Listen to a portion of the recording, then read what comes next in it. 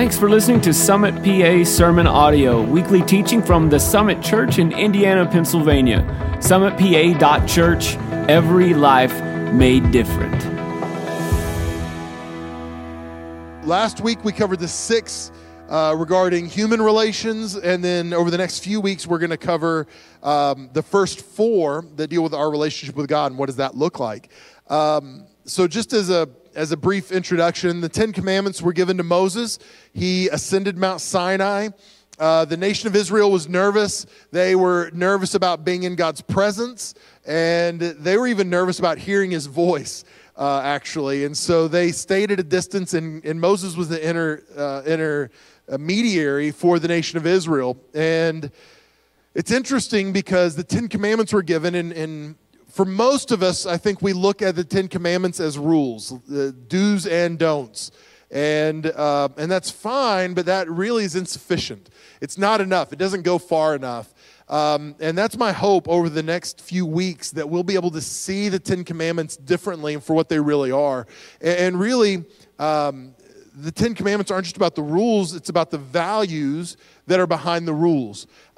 In Matthew chapter 22, Jesus is asked, which is the greatest commandment in the law? And Jesus says, love the Lord your God with all your heart, with all your soul, with all your mind.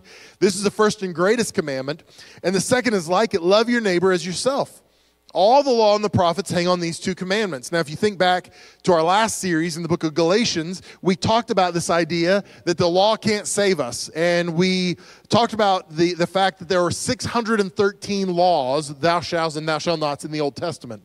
And so when we see Jesus say, all the laws and the commandments, all the laws and the prophets hinge on these 2 ideas, love the Lord God with all your heart, love God really, really well, and love people really well. What he's saying is everything comes back to this idea that if we will follow these values, then all the laws will fall into place. In every house, there are some sort of house rules. And they might be unspoken, maybe they're posted somewhere in your house, but there are house rules, things we do and things we don't do. And every one of those house rules has a value beneath it that drives it. If there's no running in the house, it's not simply because you don't want your kids to show off their athletic prowess in the house, right? You're like, we don't want you showing off because dad can't run like that. That's not the rule, right? That's not why it's there. The rule of no running in the house might be related to their health. We don't want you running in the house because if you do, you're going to hurt yourself. You're going to run into something. You're going to, right? So it's not just about the rule, it's about the value that drives the rule. And so many times, if we look at the 10 Commandments, just a list of rules, we miss the value. Last week, one of the things they talked about is adultery. And basically what that means is, not to be graphic, but don't have sex with someone who's not your spouse. And that's not just simply a rule, there's a value there. And God values healthy marriages and the covenant of marriage and healthy relationships. And he's saying that for the best possible marriage you can have, you need to avoid adultery. It's not just about the punishment that happens if you do, but it's about what you get if you don't. The value of a healthy marriage. There are other things like murder, and it's not just about not killing someone, it's about valuing human life the way we should. And so it's important for us to look beyond the rules and see the values. And that's really what I want us to do, is see the values at the heart of what God wants for us. Because it really is what God wants for us, not what God wants from us. It's not a list of demands, but it's his best practices for living and for being who God's called us to be. And so let me start in Exodus chapter 20, verse 1. And it says this, then God gave the people all these instructions. I am the Lord your God who rescued you from the land of Egypt, the place of your slavery. So this is an introduction. And you would think God would need no introduction. If anybody didn't need an introduction, to be God. And so God says, I am the Lord your God. I'm the one who rescued you from slavery in Egypt. And just to put it in context, the people who were hearing this largely were alive in captivity in Egypt. They had been delivered. They had crossed the Red Sea. They had experienced all this. And he was telling them this. So if you look at this, you might be going, well, yeah, why would he need to say that? They know that, right? But I'll tell you this, sometimes they needed to be reminded of who God was and how good he was. They need to be reminded of what he had done in their past. Now, I know we never do that. We never need to be reminded how good God is. We remember that all the time. We remember every good thing he's ever done for us, right? But the Israelites, those people, they needed to be reminded. They needed somebody to go, hey, don't forget. And that's what God was doing. See, he was saying, hey, I'm about to give you these commandments, but I don't want you to forget who I am. Because if you just simply look at the rules, you're going to miss the whole point. So what I want you to do is remember who I am. I'm the Lord your God. I'm the God who loves you. I'm the God who rescued you from Egypt. I'm the one who rescued you from slavery. And so this is the foundation of what he's moving into. And I want you to know this. When God directs his people to do something, it is always for their benefit, not for his. God never gives us instruction that is self-serving for God. It's always for us. So when God gives us the 10 Commandments, it's for our benefit, not his. That's what he says in verse 3. You must not have any other God but me. Period. You must not have any other God but me. Now, that is the first commandment. And for the record, verse 4, we get into the second commandment. You're like, I thought we were going to cover one commandment. Nope. Because verse 3 and 4, commandments 1 and 2, have so much overlap that we're going to get into both of these today, and then we're going to finish up this part next week. So commandment 1 is you must not have any other God but me, or you must have no other God before me, as some translations read. You must not make for yourself an idol of any kind or an image of anything in the heavens or on earth or in the sea. Verse 5 says, you must not bow down to worship them, or bow down to them or worship them, for I, the Lord your God, am a jealous God, who will not tolerate your affection for any other gods. I lay the sins of the parents upon the children. The entire family is afflicted, even children in the third and fourth generation of those who reject me. But I lavish unfailing love for 1,000 generations on those who love me and obey my commands. So there's a lot to unpack there, and we're going to get to some of this next week. But one of the parts of this second passage, second commandment that I want to walk out with you, as he says in verse 5, you must not bow down to them or worship them, for I, the Lord your God, am a jealous God who will not tolerate your affection for any other gods. I don't know about you. Has anybody struggled with the idea that God is a jealous God? Has anybody ever struggled with that idea a little bit? There's 3 honest people in the whole church, you bunch of liars. Okay, maybe you've never thought about it before. I have struggled with that, and I'll tell you why I've struggled with that, because my experience with jealousy is what frames my knowledge of this idea. So when I think of God being a jealous God, it's hard for me to reconcile that with what I've experienced with jealousy, because I've got a lot of experience with jealousy personally, but then also just viewing it and seeing it, because I was a youth pastor for a lot of years. And I would have teenagers sitting in my office talking to me, Pastor Mel, I don't understand. She said she'd wear my letter jacket, and she was my girl, and now she's not my girl, and I don't know, she's with this other guy. And what I've come to realize is the letter jacket thing isn't a thing anymore. And so if it was more modern, it'd be like, she left me on red, or like, or I snapped her, and she never snapped me back, or snap streak got broken, and now she's snapping with this other guy. And if you don't know what that stuff means, it's okay, I don't either. I'm just repeating what I've heard my children say. So basically what it is you got one person who says, that person is not supposed to be with them, they're supposed to be with me, they're mine, right? That's my person. It's my girlfriend, my boyfriend, whatever it might be. We do the same thing as we get older. That's not their job, that's supposed to be my job. Why did they get that job? Why do they live in a house like that? They don't deserve that. Why do they get the experience like that? And what we see is jealousy is selfishly motivated, and it's often driven from insecurity. Because what happens is that teenage boy will go, well, what's wrong with me? Why doesn't she pick me? Why does she like me? And it drives insecurity and this selfishness and all this kind of stuff. And so you go, well, how do you reconcile this with who God is? In fact, let me read this verse to you. This is Exodus 34:14. It takes it a step further. So they're reaffirming this command, and it says, you must worship no other God, for the Lord, whose very name is jealous, is a God who's jealous about his relationship with you. It's like a scene out of a movie where somebody goes, be careful, it's dangerous, and then somebody goes, my middle name is Danger. Right? Last night, somebody texted me and said, actually, I know somebody whose middle name is Danger. I was like, oh, brother, come on, that poor kid. What are they saying, though? Oh, hey, my name is Danger. I got that. That is who I am, right? That's what they're saying. And so when you look at this verse, and it says, whose very name is jealous. God's very name is jealous. Well, how do we reconcile this? I'm glad you asked. So let me look at this word in the Hebrew for jealous. The word jealous in the Hebrew for God is kana. And when you pronounce it, the N has a longer, you linger a little longer on the end. It's kana. And it means jealous, but it's only of God. So this is jealousy that only God has or experiences. And so when you see this word in Scripture, it's only used to describe God. It's never used to describe human jealousy. So what it's saying is there's this delineation between the way God is jealous and the way we're jealous. Okay? So the human word for jealousy in the Hebrew is kana, but it's a shorter N. It's only got one N. Q-A-N-A. Kana.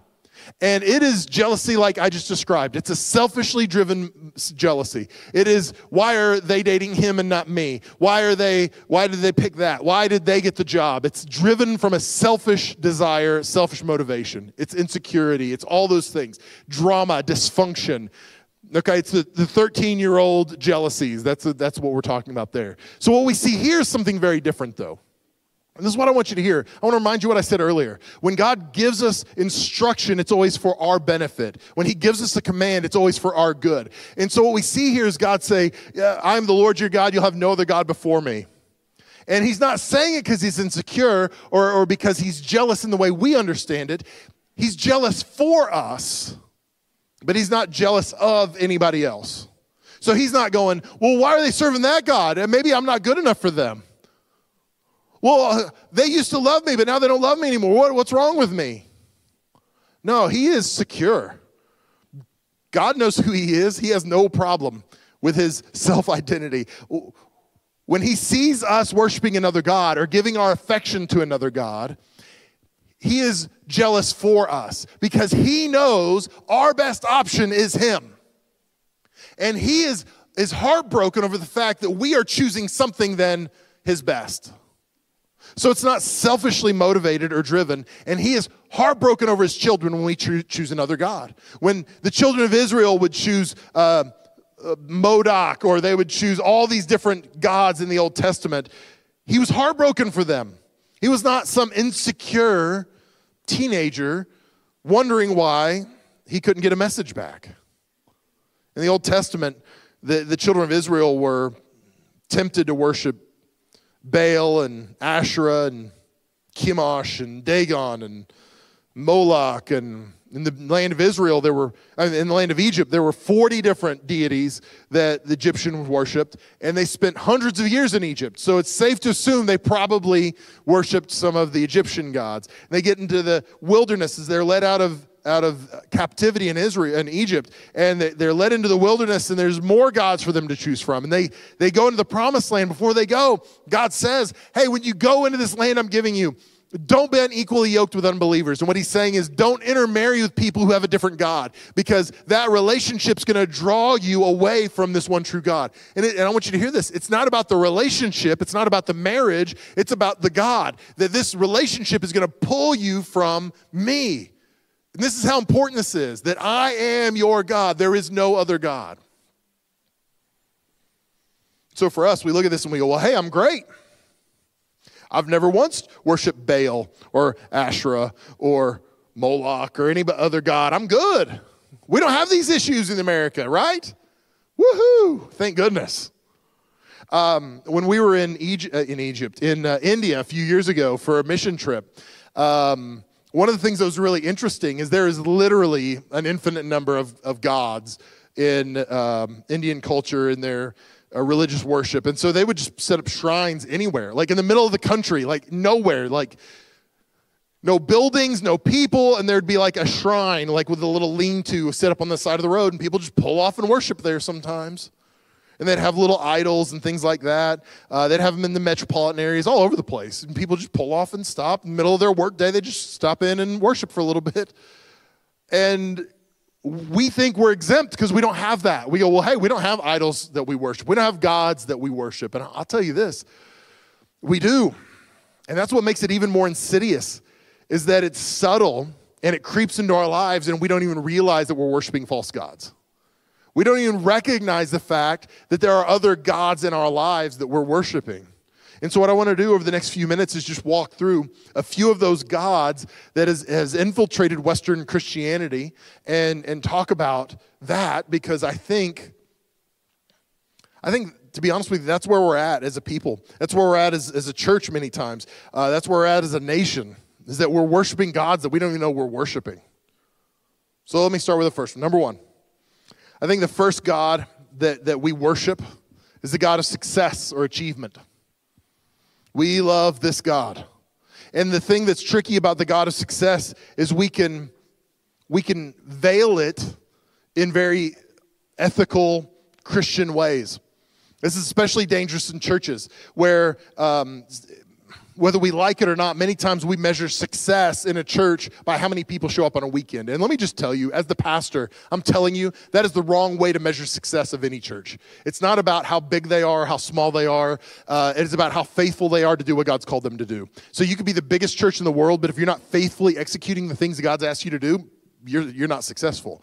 And so what happens, though, is we can say these things, but it's easy for pastors to start looking like attendance numbers and going, hey, we had more people, I must be successful, or we had less people, I'm not as successful. And then what we start doing is measuring against others and go, oh, well, I'm better than they are because we have more people, and what's happening? Well, we can say it's all about people and reaching the lost, and if we're not careful, it can become about our success. And before you know it, we're doing good things with the wrong motivation. We're reaching people, but we're doing it because we need our ego fed, or we need to be successful, or we need to win, or whatever it is, and that's just not the way it's supposed to be. But we can veil it because it's the church. And you can do the same thing. You can say, hey, I want to be successful on my job. I just want to make some more money. Man, if I could get that promotion, then my life will be better. Then I'll be able to give more to the church. Then, man, if we could just get that bigger house, we could host a small group here. So we can veil it any way we want, but many times our drive is just for the bigger house or for the nicer car. Because a lot of times what we don't talk about, but the reality is the more successful we can be, the more affirmation we're going to get. The more my self-identity is driven to be good. See, I'm good because I'm successful, and these people say I'm successful, so now everything's right. And this is an issue. One of the problems is that we're subtly training our children to worship the God of success too. And let me say this before we go any further. Success isn't bad. I hope you're all successful. I want you to have a successful business and marriage and successful relationships with your kids. I want you to win in every area of your life. I want you to. And hopefully you'll tithe after you're successful. That'd be great. But at the end of the day, I want you to do great. I want you to do well. The problem isn't that you succeed. The problem is that you are succeeding, and that becomes your God. So we teach our kids to worship success, and we don't even realize we're doing it. And the ways we do this is that we will say, hey, yeah, we're going to go to church. Church is important. It's really valuable if we've got time. And if we don't, maybe I've got to work that day. And if I've got to work, I'm going to work. I'm going to work some extra hours because we're trying to get ahead or whatever it is. That's great. What are you teaching your kids? Hey, church is really important unless we got a ball game. If we got a ball game, then church is not as important. So let me just tell you, my goal is to offend everybody today. So if you're not yet offended, your time's coming. Church is really important unless we got a ball game today. If we got a ball game, sorry, God. Now, am I saying you can never miss church for a ball game? No. But what is the pattern we're setting? Because see, what happens many times is we'll say something like, Hey, my kid is playing baseball, and so I can't just let them play baseball. I've got to give them private lessons, and they're going to work on this throughout the week, and they're going to practice, and we're going to spend lots of money on their uniforms, and we're going to spend lots of money on their private lessons, and we're going to spend lots of money on travel because we're traveling all over the place for this team and for the game. And maybe it's not baseball for you. Maybe it's hockey, or maybe it's cheer, or maybe it's dance or gymnastics, or whatever it is. We've got this thing, and maybe you don't do this, but maybe unintentionally you show a little more affection when your kid goes 3 for 4 from the plate than you do when they go 0 for 4 from the plate. Maybe you show a little more affection whenever your kid makes straight A's than you do if they get a C. And what are you doing? You're driving home this idea that success is what we're all about. Oh yeah, we go to church, but the God of this home is success. And if you want to be acceptable, if you want to be loved, you've got to be successful. Because if you're not, you're just not as valuable. And we do these things to set our kids up for success. Well, I'm trying to get them ahead. I'm trying to help them get into a better school. I'm trying to help them get a scholarship. I think they've got potential to be pro someday. No, they don't. They don't. Now, I will say, there are a few exceptions. In fact, let me tell you about the exceptions. The NCAA said that of all the high school athletes in any given year, 2% of them will receive a college scholarship of any kind to Division I or II school. 2%. 2%. If you're bad at math, that's 1 of 50. So your kid had better be better at athletics than the 50 other kids on their team in order to get a scholarship.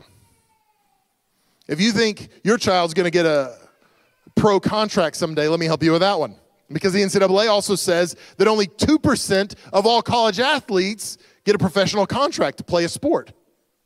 2% of 2%. Now, I will say, we've got a young man who's part of our church who plays professional basketball overseas. So there are exceptions, but they're very, very rare. Let me help you with another number. 100%. That's the number and the percentage of people who will face God in judgment someday. We put so much time and so much energy and so much effort into success in sports and academics and all these different things to make our kids successful. But then what we do is we neglect their spiritual life. The very thing that's going to help them be a better husband or wife someday, we neglect. The very thing that's going to help them be a better employee or an employer someday, we neglect. The thing that's setting them up for success in every area of their life is being a moral, godly person, and we neglect that because we are looking at the immediate. You know, the Old Testament gods that pulled the Israelites away, they demanded sacrifices. In fact, Moloch was one of the gods I mentioned. Moloch demanded infant sacrifice. They literally had to sacrifice their babies to that god. And the gods we serve today are no different. The God of success demands a sacrifice, and many times the sacrifice is your family. Well, I'm going to work longer hours, and that's sacrificing something. Well, we're going to make sure he's in this game and playing these sports, and it's sacrificing something. You are losing out on something. But I am telling you, God gives us more than he takes from us. In Mark chapter 8, Jesus said this, "And what do you benefit if you gain the whole world but lose your own soul? Is anything worth more than your soul? What difference does it make if you're successful in every area and realm of your life, if you're not successful in your walk with Christ? What difference does it make?" Because every area of our life that we can experience success in, athletics, academics, professionally, any of that stuff, it is fleeting. Because much of that depends on your health, your strength, your mental capacity, and all those things go away. All those things are temporary. But your relationship with God is eternal. The worst kind of failure is succeeding at the wrong thing. My fear is that we are successful at the wrong things. And we're downplaying how successful we need to be in our relationship with God. What happens? We put success above God. Second thing is this, pleasure. I had a conversation with somebody here in our church a couple of years ago now, and we were talking about some things they were doing as a family, and this person said, well, you know, anything worth doing is worth overdoing. And they were joking. It was tongue-in-cheek, and I laughed, and I thought it was funny. And then later I was thinking about it, I was like, holy cow, how many times do we live that way? Anything worth doing is worth overdoing. Now, let me just start with myself on this one. I don't know if I've ever mentioned this to you before. I kind of keep some of this stuff quiet, but I enjoy eating frozen custard from Meadows. Has anybody, maybe I've mentioned it? No? Yes? Okay. Meadows, frozen custard. I like that stuff. And there'll be times that I'll show up to Meadows and I'll be like, I'm just going to get a small. And I'll get up there and start talking and be like, you know what? Make it a large. Go ahead. What could it hurt, right? And I can make jokes about this. I can make light about it. But the reality is, what I'm saying is I'm applying that principle. If a little's good, more is better. That's really dangerous. Because unfortunately, this isn't a joke, I, like a lot of people in our culture, probably have a little bit of an unhealthy relationship with food.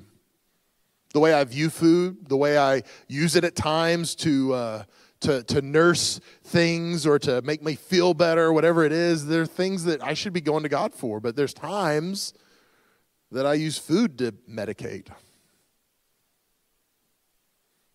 What am I doing? Well, I'm looking for pleasure.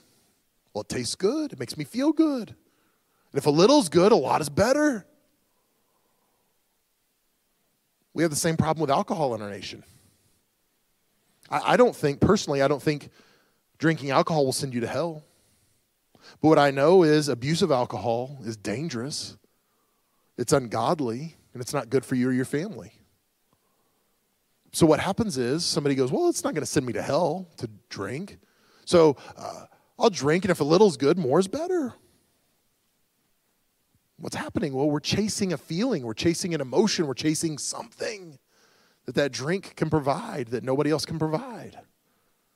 We're not trusting God for that. We're trusting the substance for that. It's one of the reasons we've got such a dysfunctional view of sexuality in our nation. That's why we have so many people addicted to sex in our nation. So many people addicted to pornography in our nation. And I want you to hear this with the right heart. This is not condemnation. Because statistically, there are people sitting in this room. They're dealing with a porn addiction right now. And I want you to know you're not in this alone. There's help for you. If you need it, we want to help you. But what happens? Well, we go, well, it's just a little. It's not that bad. And before we know it, we're taking a counterfeit intimacy, and it's replacing a legitimate intimacy with our spouse. And it breaks marriages. It breaks relationships. Why are we doing it? Well, we're chasing pleasure. That feeling, the chemical release in our brain, all that stuff, that's what you're chasing. You might be sitting here going, well, I'm good because I don't have problems with food or alcohol or sex, so I'm okay. Have you ever had this moment before where you're like, I got a little time, I'll watch a show on Netflix. 12 hours later. It is 2 a.m. I watched an entire season of that show. I didn't mean to do that. Do you know what you're doing? You're chasing that feeling. If a little's good, more is better. And we're a nation, we're a culture of people chasing pleasure above all else. In 2 Timothy, Paul writes to Timothy, and he says, you should know this, that in the last days there will be very difficult times. For people will love only themselves and their money. They'll be boastful and proud, scoffing at God, disobedient to their parents, and ungrateful. They'll consider nothing sacred. They'll be unloving and unforgiving. They'll slander others and have no self-control. They'll be cruel and hate what is good. They will betray their friends, be reckless, be puffed up with pride, and love pleasure rather than God.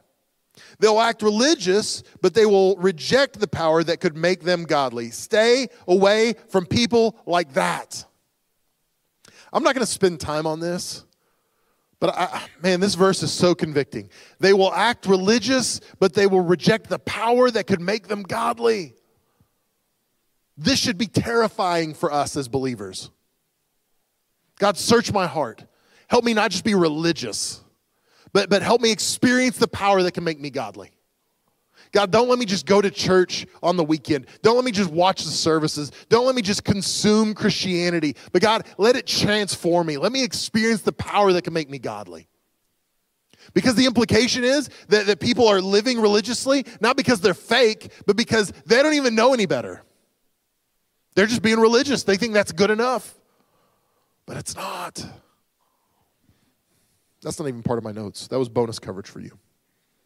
Verse 4 says this: they will betray their friends, be reckless, be puffed up with pride, and love pleasure rather than God. Some versions say lovers of pleasure rather than lovers of God. So let me break this down for you. We're going to do a little bit of a deep dive in the Greek here. So lovers of pleasure means this. It's philedonos is the Greek word, and it's a compound word, 2 words, philos, which means friend, and hedone means pleasure, and hedone is where we get the word hedonism or hedon, which means a selfish pleasure. It's just selfishly directed and motivated. It's about what I want. So what it's saying is they were lovers of pleasure rather than lovers of God. They were friends of pleasure rather than lovers of God is what it's saying. Friends of pleasure. So let me go to the next word, the lover of God. It says philetheos, and it's compound word. Philos, friend. We saw this one before. And theos, God. So what it's saying is friend of pleasure, friend of God. So here's what I want you to hear. The word rather than, it doesn't mean it's one or the other. It's malon. It means more, to a greater degree. This is what's so dangerous, is that what this verse is saying, if I can take a little bit of liberty, this is what the original Greek says. They are friends, now let me say it this way, they're better friends with pleasure than they are with God. It doesn't say that they're not friends with God, but it says that they're better friends with pleasure. I've got 2 teenage daughters in my house, and I've been around a lot of teenagers, and I've had this conversation with teenagers over the years. Who's your best friend? Oh, well, it's probably so-and-so and so-and-so and so-and-so and so-and-so. I was like, no. You don't understand what the word best means, right? Best means best, one. So who's your best friend? No, I've got 4 best friends. It doesn't work like that, right? You get a best friend. And has anybody else ever had that conversation with somebody? Am I the only one that's a stickler on the rules, I guess? Anyway, so it's like, no, you get a best friend.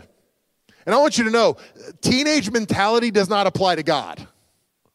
God does not feel like you can have 4 best friends.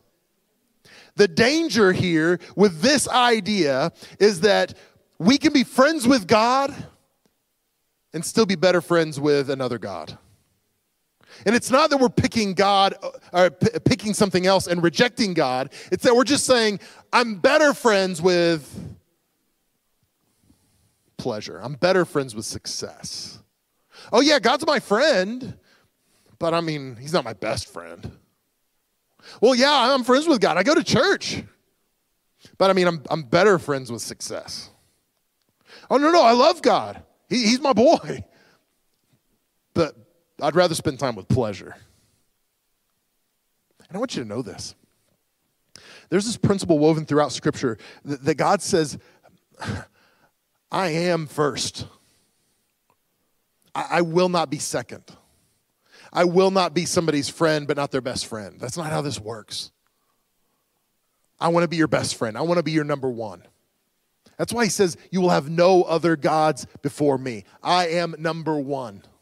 And if we can apply this principle, if we can understand, God is not interested in being our friend. He wants to be our best friend.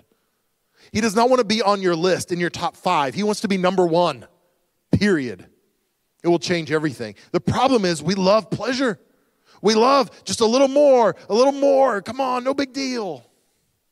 And it goes back to, I think, in some ways, the Declaration of Independence. I'm not going to trash America, so don't worry. It says, we hold these truths to be self-evident, that all men are created equal, that they're endowed by their Creator with certain unalienable rights, that among these are life, liberty, and the pursuit of happiness. This is not scientific. It's anecdotal. But one of the things I've seen in my relationships with folks, we've got a number of people who are part of our church that are from other countries throughout the world. And a lot of them have come to IUP for school, and they're part of our church, and we get the opportunity to get to know these people from other continents, other countries. And one of the things I've seen is that they deal with suffering differently than we do. Because I'll hear some of their stories, and they are crazy and horrific. And I've decided I think they deal with suffering differently. And I think one of the problems is that this idea that we have a right to life, liberty, and the pursuit of happiness is kind of baked into who we are as Americans. And we will go, well, hey, it's my right to be pleased. It's my right to have pleasure. It's my right to have joy. It's my right to have happiness as an American. And when suffering comes our way, when bad things come our way, many times the way we look at it is little more than an interruption of our pleasure. We go, well, how do we get this out of the way so I can get back to my pleasure, back to my goodness, back to my life that I want? And when we approach suffering that way, it is counterproductive for us. And we should pursue pleasure, but just not our pleasure. As Christians, it is our responsibility to pursue God's pleasure. What makes God happy? What pleases God? And then that's what I want to be doing. The Westminster Catechism, for those that grew up in more traditional churches, it asks the question, what is the chief end of man? And the response is, man's chief end is to glorify God and to enjoy him forever. And if I could simplify that, I would say, man's chief end is to please God. That's what we were made for. In fact, Charles Spurgeon says that in pleasing God, we will discover our pleasure. So as we endeavor to please God, we'll actually find pleasure for ourselves, instead of chasing it in all these different places and all these different ways. Last thing, real quickly, it's comfort. Oh, we love comfort. I think there are lots of issues with addiction in our nation, but I really do believe one of the biggest issues facing the church in America is our addiction to comfort. We want to be comfortable above all else. Finley Peter Dunne was an author and a humorist back in the late 1800s, early 1900s, and he said this: Jesus came to comfort the afflicted and afflict the comfortable. See, Jesus didn't die on the cross to make us comfortable. He died on the cross to make us holy. In fact, if we read a passage that's one of the most famous passages in Scripture, Psalm 23, and even if you're not a believer, a follower of Jesus, you've probably heard this at a funeral. Psalm 23:4 says, even when I walk through the darkest valley, in other translations, the valley of the shadow of death, I will not be afraid, for you are close beside me. Your rod and your staff protect me and comfort me. You prepare a feast for me in the presence of my enemies. I want to point this out. If you're walking through the valley of the shadow of death, that is not very comfortable. Does anybody agree with that? Nobody is voting for that. And this verse doesn't say, you deliver me out of the valley of the shadow of death. What does it say? Though I walk through the valley of the shadow of death, you are with me. You comfort me in my valley. As I sit at the table with my enemies, I'm going to have peace because you're with me. See, God never promises us to deliver us from uncomfortable situations. God's promise is that he'll be with us in the discomfort. In fact, God's best work is done when we're uncomfortable.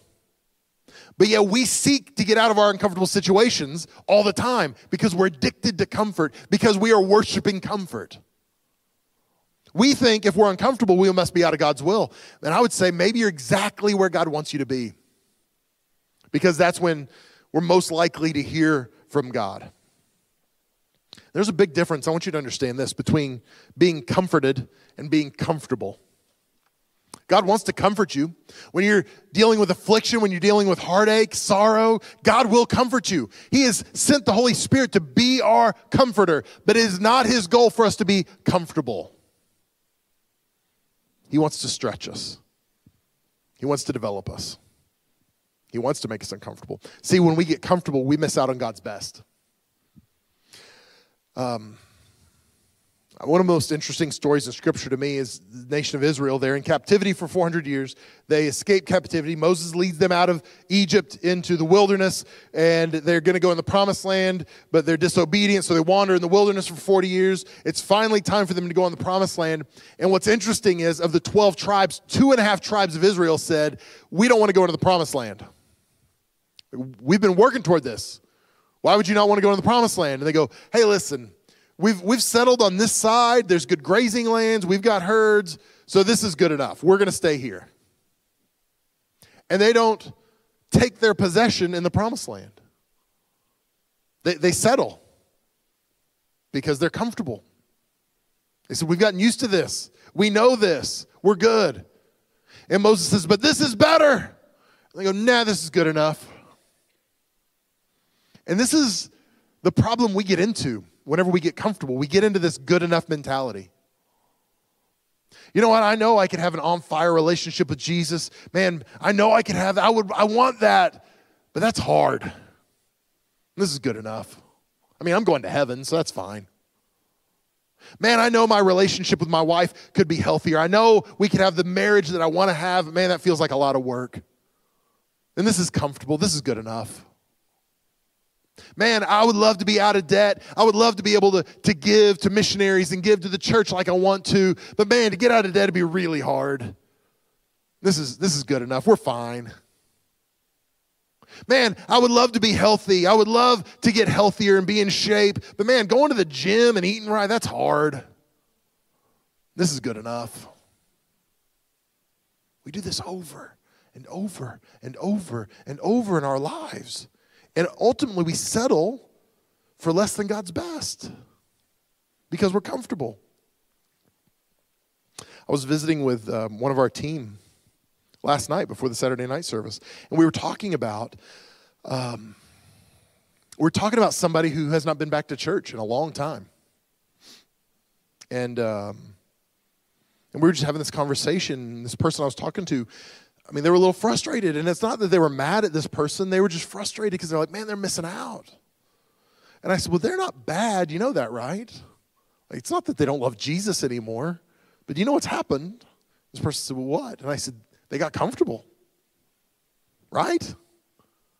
I mean, I'm not going to condemn anybody. We had 12 weeks where I was pre-recording our services online. We weren't having church in person. Do you know what that was like? Because we had 4 services on weekend before the pandemic, okay? So I went from preaching 4 times on a weekend to preaching once a week. Pre-recording the message, we'd show it. You would be sitting at home watching. I would be sitting at home watching. I would be in shorts and a T-shirt, sitting on the couch. Sunday morning, I'd wake up, and I'd watch it again, and I'd be in my pajamas. It was awesome. Right? I get it. And for a while, I was like, we can take our time with this. This is good. But at some point, I had to say, you know, the comfort isn't worth it. There's things that I'm missing because I'm comfortable. So I'd rather be uncomfortable and get the things I'm missing. And there's nothing better than standing in a room full of people and worshiping God together. And you've got to say that because you're here, right? But let's be honest, I didn't worship like I do here when I was at home. Do you know why? Because I don't want to hear myself sing, right? I want the music loud enough and the people around me loud enough where I can go, I could just sing and nobody can hear me. That's what I want, and I couldn't do that at home. I want to be able to hug people in the lobby after church. I miss that. But at the end of the day, some people have stayed away because of legitimate health concerns. And some people stayed away just because they got comfortable. And if you're watching online and you're one of those people who just got comfortable, come home. I miss you. There's no condemnation. I just want to give you a hug if you want. If you don't want a hug, that's fine. We'll do a whatever. But man, I miss you. I want relationship. I miss you. Some of you sitting here in the room, you're like, whew, good thing we came to church today. You're not off the hook.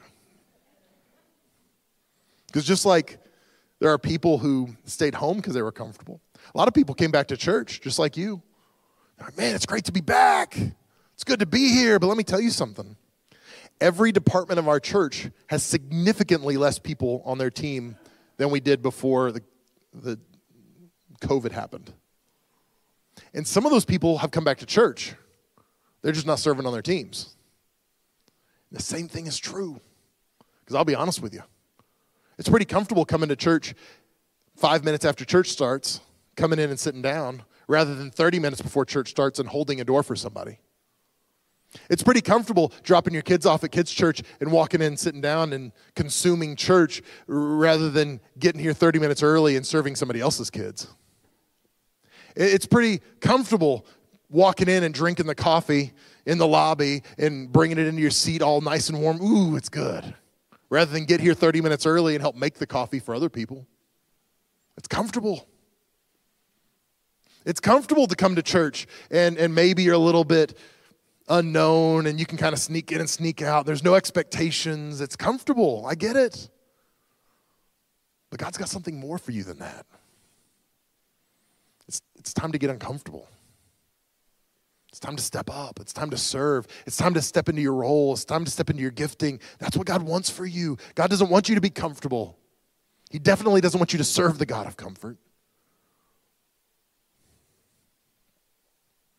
So embrace the discomfort. Embrace the fact that maybe God is making you uncomfortable. Maybe even in this message, he's making you uncomfortable. Maybe he's making you uncomfortable because he wants you to unlearn something you've learned.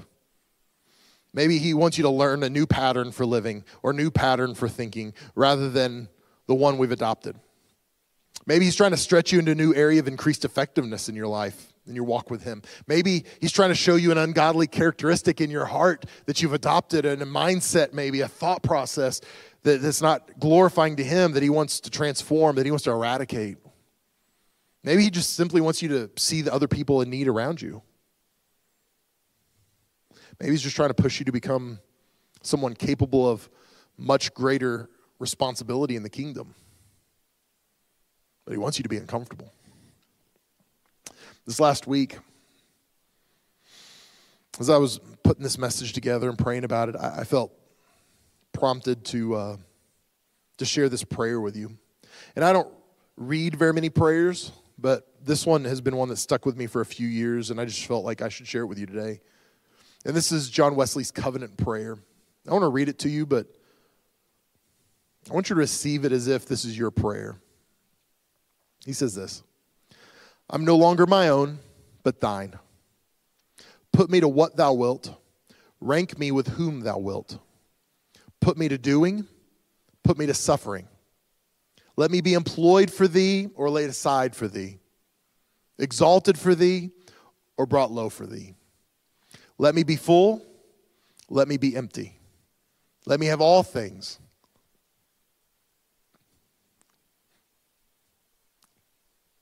Let me have nothing. I freely and heartily yield all things to thy pleasure and disposal. And now, O glorious and blessed God, Father, Son, and Holy Spirit, thou art mine, and I am thine. So be it. And the covenant which I've made on earth, let it be ratified in heaven. I love this prayer because what Wesley's saying is, I'm not God. God, you are. And I'm fully surrendered to whatever you want, however you want, whenever you want, wherever you want. Whatever you're calling me to, I'm going to be faithful to do it. Whatever you're asking me to do, I'm going to do it. And that's my hope for you, that you'll pray a prayer like this, a dangerous prayer, that we throw aside our comfort, we throw aside our success, we throw aside our pleasure and say, God, whatever you want is what I want. God, I don't want to have any other God before you. I don't want to just be friends. I want you to be my best friend. Let me pray for you. Lord, thank you. Thank you for salvation. Thank you for your Son. Thank you that, Lord, we can experience your goodness and your grace and your Spirit. Lord, I pray that you'd minister in our hearts in this place. Help us to see where we have fallen short. Help us to see where maybe we've drifted from you as our very best friend. And I pray that we would let you change those things in us. So God, correct us. But Lord, I pray that our hearts would be motivated not just by the rules, but by the values behind those rules. So God, I pray that you would move in us, draw us to you.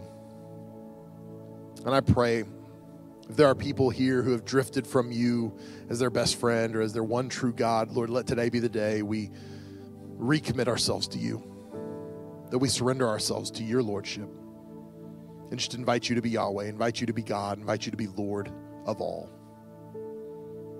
So God, have your way with us over these next few moments. Now with your head bowed and your eyes closed, nobody's looking around. If you're here and you'd say to me, Mel, I recognize today, man, some other gods have crept in. And I love God, but he's not my best friend. He's a God for me, and I realize I don't need him to be a God. I need him to be the God. I want to give you an opportunity to respond. Maybe you realize that you've never really been walking with Christ. You were religious, but you never really experienced the power to make you godly. And today you say, okay, I recognize that. I need to let God do the work in me he wants to do. So whether you're here and you've never really surrendered your life to Christ, or maybe you're here today and you recognize there are some gods in your life that need to be torn down, I want to give you an opportunity to respond.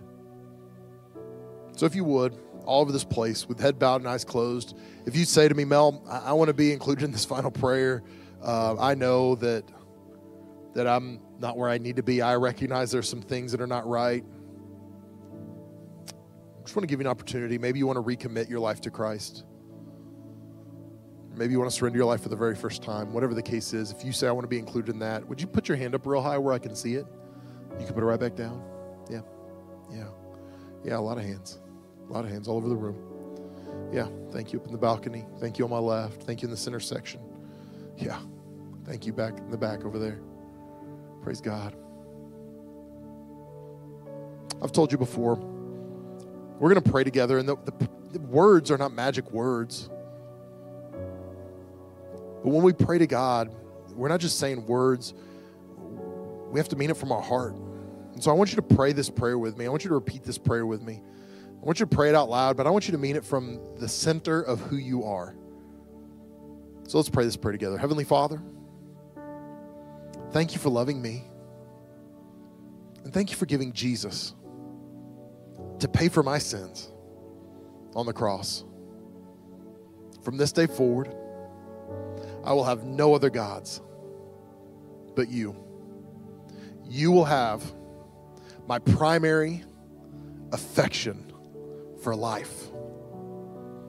You will be my very best friend. Thank you for loving me.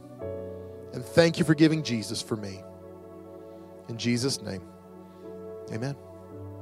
Amen. Yeah, let's give God a round of applause this morning. Listen, if you prayed that prayer with us today, whether it's the first time or maybe it was a rededication for you, I want you to know we're celebrating with you. We're excited for you. And I believe this is going to be a watershed moment that you're going to be able to measure the rest of your life from this moment and go, hey, my life was different after that. So we want to help you take the next step. There's a couple things you can do. If you'd like, you can fill out the card that's in the seat back in front of you and just take it to our information center, give it to them. They're going to help you take the next step, get you connected to some opportunities and some resources. If you're watching online or you're here in the room and you'd like to, you can simply text the word Summit PA to the number 94000. And when you do that, we're going to respond back to you and we're going to help you take the next step. So please take advantage of that. Let us get you connected. We started our starting point group today at during our 9 a.m. worship experience. It's for new believers and people that are returning to their faith. And so that would be a great opportunity. It's a 4-week group that you can get connected with anytime during our 9 a.m. worship experience. So we want to help you with opportunities like that. Here's what we're going to do now. I'm going to pray a final prayer over you guys as we're dismissed. And then as you are leaving, our prayer team is going to be here at the front of this room, and they're available for prayer. If you'd like to pray with somebody before you leave today, I would encourage you to do so. So let me pray for you while our prayer team joins me up here. Lord, thank you so much for giving us so much. Thank you for your Son, who you gave to pay the penalty for our sins. Lord, we acknowledge today that we are nothing without you, that every other God we could serve is a dead, lifeless God. And so today we commit to you fully and wholly. I pray as we leave here today, we would walk out of here as vessels of your glory, of your goodness, of your grace, and that the world around us would see that and they would marvel and they'd be drawn not to us, but to you. So God, I pray that you'd get the glory for who we are and what you're doing in our lives. Lord, we love you and we thank you and give you the praise in advance for what you're going to do through us. It's in the name of Jesus we pray. Amen.